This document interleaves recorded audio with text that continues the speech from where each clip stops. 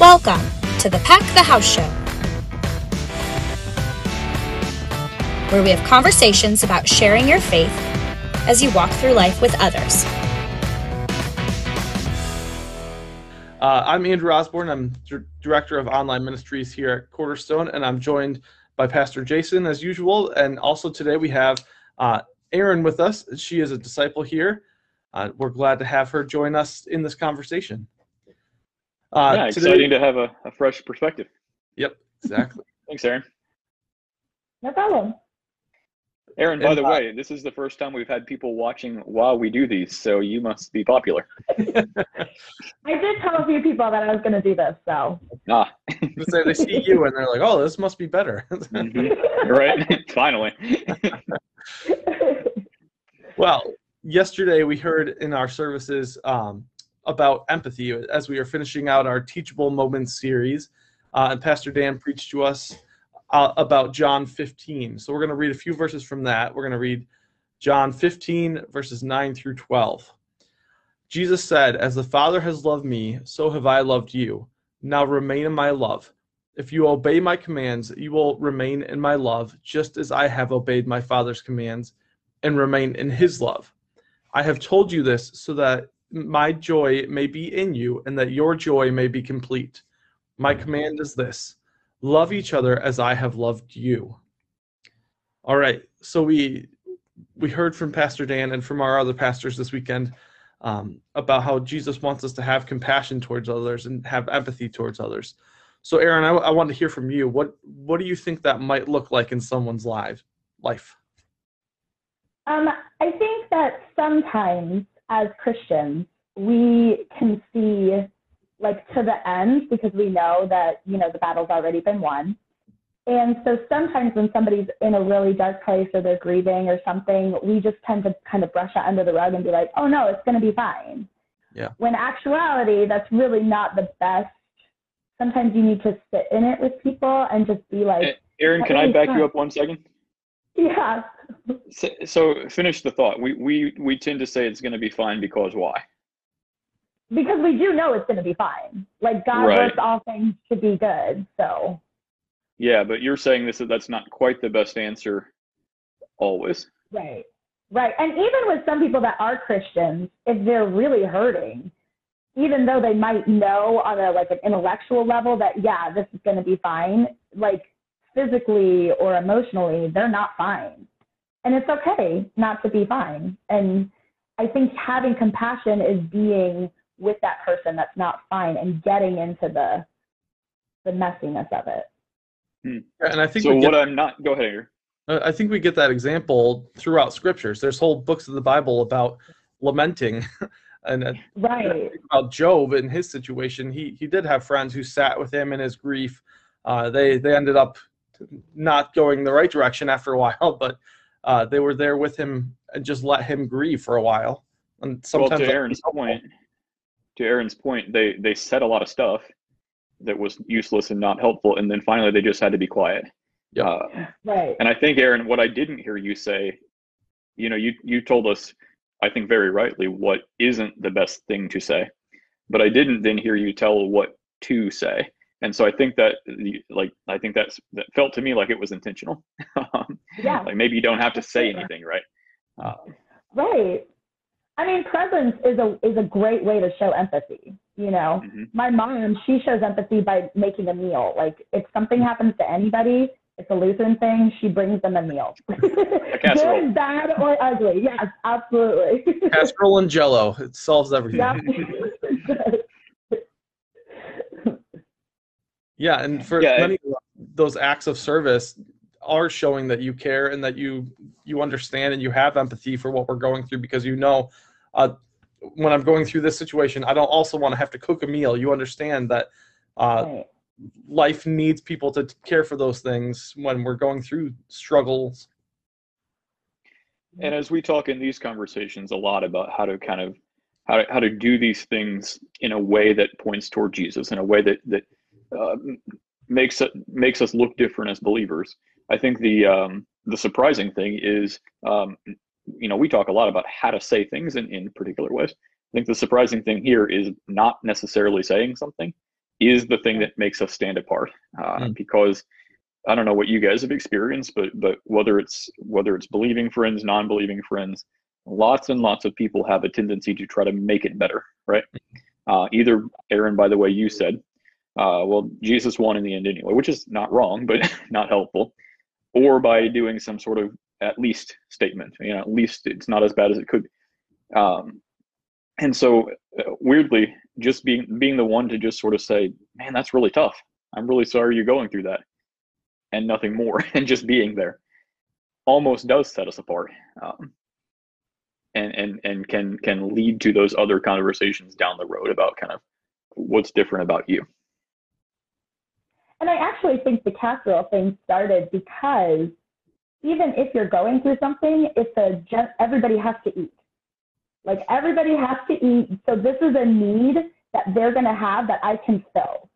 So it is kind of a step to, if you are a fixer, which, I know a lot of people that are fixers, it kind of does both. It kind of makes you feel like you did something, right? And also provides for the person that's going through the situation. So, and it's not like you have to show up at the door and say, I made you this casserole because Jesus.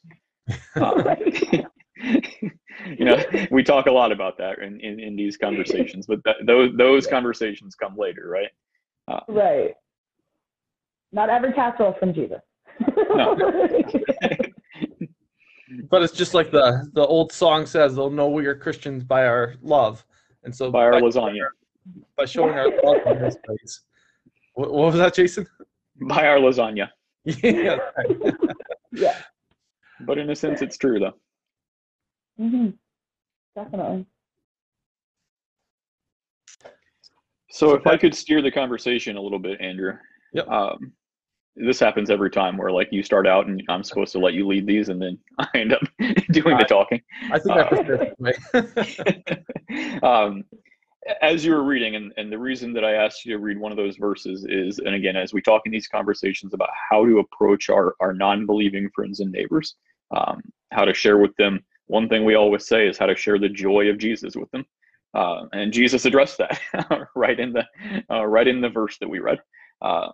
I've said these things to you, and it's all those other John chapter 15 things that we've been reading over the past few weeks as well. I'm the vine and you're the branches and all that. I've said these things to you so that my joy would be in you and your joy might be complete. And I'll ask the same kind of rhetorical question I asked our Bible study group yesterday. If Jesus is saying your joy will be complete, what does that suggest about the joy that they have now? Well, it would suggest that they have joy, but right. There's more joy to come. Yeah, it's incomplete, right? Yeah. But it isn't absent. Right. It isn't empty. So yeah, absolutely. They have joy. And the reason I'm pulling this out, especially in the context of this conversation, is I don't know what you guys have experienced, but lots of times, and even when other believers talk to me, and I get a little turned off by it, if I'm honest, because they and I'm not gonna, I won't say they, I've done this before too. We tend to present the message as Jesus brings purpose and fulfillment, and if you don't have Jesus, then you have no purpose or have no fulfillment. Or if you don't have purpose and fulfillment, you clearly don't have Jesus. Right. And that doesn't land usually, right? At least with my non-believing friends, their life is pretty meaningful and it's got purpose, to some degree. So to tell them, well, Jesus is for meaning. Okay, well, I have that, right? Before I continue sermonizing, any other thoughts around this? The thing that I was thinking is that when people ask me something like, why do you approach this differently? And I don't necessarily attribute it to joy, but they do go together. But like Jesus gives me peace more than anything else. And in the world that we live in currently, where everything is coming at you like 50,000 miles per hour, to have that peace is much more attractive to non-believers, I think, than the actual like meaningful or purposeful. You know what I mean? Sure. I've got a couple thoughts. Great point. I think right now, peace might be an attractive thing for a lot of people, and maybe for others it is meaning or purpose. Obviously, I think Jesus and my faith for me gives me a little bit of all of those. What I hear you saying is that the peace one is kind of more important in this moment, and that's perfectly fine. The other thing that you said that I want to pull out, and I'm not very articulate today, so I apologize for those watching as I struggle to make sentences. You mentioned in the world that we're in right now, in the situation that we're in, that is not necessarily peaceful, the peace is attractive. And I think that's key. That kind of situationalness is key to how we approach our friends and our neighbors with this. It goes back to what Jesus said and what Andrew pointed out. It isn't that the joy is absent or totally gone, but there's obviously there's more to be had. Same with peace, right? I would guess that even in a crazy world, it's not that your friends have zero peace, or they're running around with their heads on fire, but there's more to be had, right? And in the moments when they feel a need for that, that's the appropriate time to have the conversation, right? Or same thing, whether it's meaningfulness or purpose. If my friend feels his life is meaningful, I don't need to come at him as if there's no meaning to it. But in the moment or at whatever point in life that he starts to feel, I might want something more. Well, we know that Jesus offers that something more. And I think for a lot of people, those moments come in times of tragedy and things like that, where a family member dies, and then they start to contemplate these things. Well, what was the meaning of his life? He was a nice guy. What's the meaning of my life? Yeah. Why am I here? And then they feel that turmoil, and there is a lack of peace in their life because of it. And so that's when we see there's that part missing, and that part is Jesus. Andrew, great point. And so what you're leaning toward is, how do we know the moment? How do we recognize the moments in which a friend might be ready for that message? And a lot of times, unfortunately, it's tragedy. A death, as you mentioned, a job loss, a scary health diagnosis. How about opportunities when it might not be tragedy, though? Right. Yeah. I'll ask you guys this. Both of you are parents. I am not yet. When kids are born, it seems to me that's a profound moment. When maybe you might start to evaluate things differently. Well, when my last one was born, which was like 2 years ago, she came out and she had jaundice. And it was like they have these levels, and the one that she had was like high risk, and then they have to print you out the sheet of paper, like everything that happens if you don't take care of it, right? Now, mind you, I had just had a baby, so I'm extremely hormonal, and all I read is brain damage, right? And so I'm like exhausted, and I'm sobbing, and then something breaks at my husband's work. So he has to leave the delivery room. So here I am by myself with a new baby that has now had jaundice, and we have to get her under these like basically heat lamp type things to make her not have jaundice anymore. And I just remember, in those situations, all you do is pray. Like, that's all you can do. And it's such a comfort, because then you're not alone. Even though my husband wasn't there with me and it was just me and Edna, I knew that there was a whole heavenly host in that delivery room with me, helping me out in this situation. But every time with parents, it's scary. Yeah. And what's really cool about that is you can be that for your friend or your neighbor, your coworker who doesn't know that yet. Yeah. So there's more there behind this. There's, as you said, a heavenly host. Yeah. We have the opportunity as believers to be that for people who don't know yet. Yeah. And another example, now that you mentioned kids, I was having a conversation with one of my neighbors a couple of weeks ago, and I think he said that maybe he grew up in the church, but that they haven't gone since he was young. But he I think realizes something is missing in their life, because he even said, yeah, we've thought about going back to church because I want my kids to grow up in the church. So they see it as an important thing, and that there's something missing that they want their kids to experience. And so as a believer, I don't want to just like jump all over him and attack him with faith, but I want to be open to conversations with him and encourage him to do that. So Andrew, can we practice one? Yeah. Well, first let's call that out for if we have grandparents watching, and we all worry about our grandkids who are not necessarily in the church. I think looking for that opportunity. But then let's play that out a little bit. And Aaron, you can obviously get on this too. When you think about, because you obviously have raised your family in the church, or are raising your kids in the church. Yeah, they're not raised. They're not raised. If only, right? Maybe someday. Yeah. What's important to you about, or why do you and your wife decide to do that?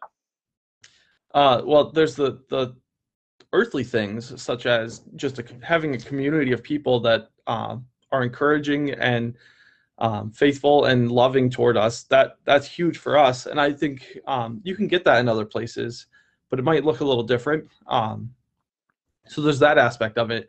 But again, going back to what Jesus said in these verses, he wants to give us joy. He wants to give us peace, and knowing what the future is going to bring. I can have joy and peace because I can trust that what Jesus says is going to happen is going to happen. And I can give that joy and peace to my kids.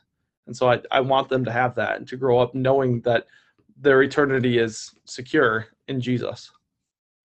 Aaron, any thoughts on that? Yeah, I would say the same thing. Like, when you go to church and you have your kids, you know that, well, my main thing is like, I could tell my kids that Jesus loves them, and they don't hear it because I'm their mom, and I tell them stuff all day, and they just don't hear it. But then when you go to church and you have other people pouring Jesus' love into your kids, then they really get it. Yep. You know? So here's what I heard out of that was so cool to me that I think would be really attractive to a neighbor. Because Andrew said, you said your neighbor wants something more for his kids. He wants his kids to be raised with, I would say, some sort of foundation or whatever that might be. And without even having to do the Jesus love piece, Aaron just said, what you want for your kids, whatever that means to you, what you want for your kids, I'm part of a whole community of people who also are willing and excited to support you in that, right? And to help you give them that. And that seems pretty attractive to me. I don't know. Yeah.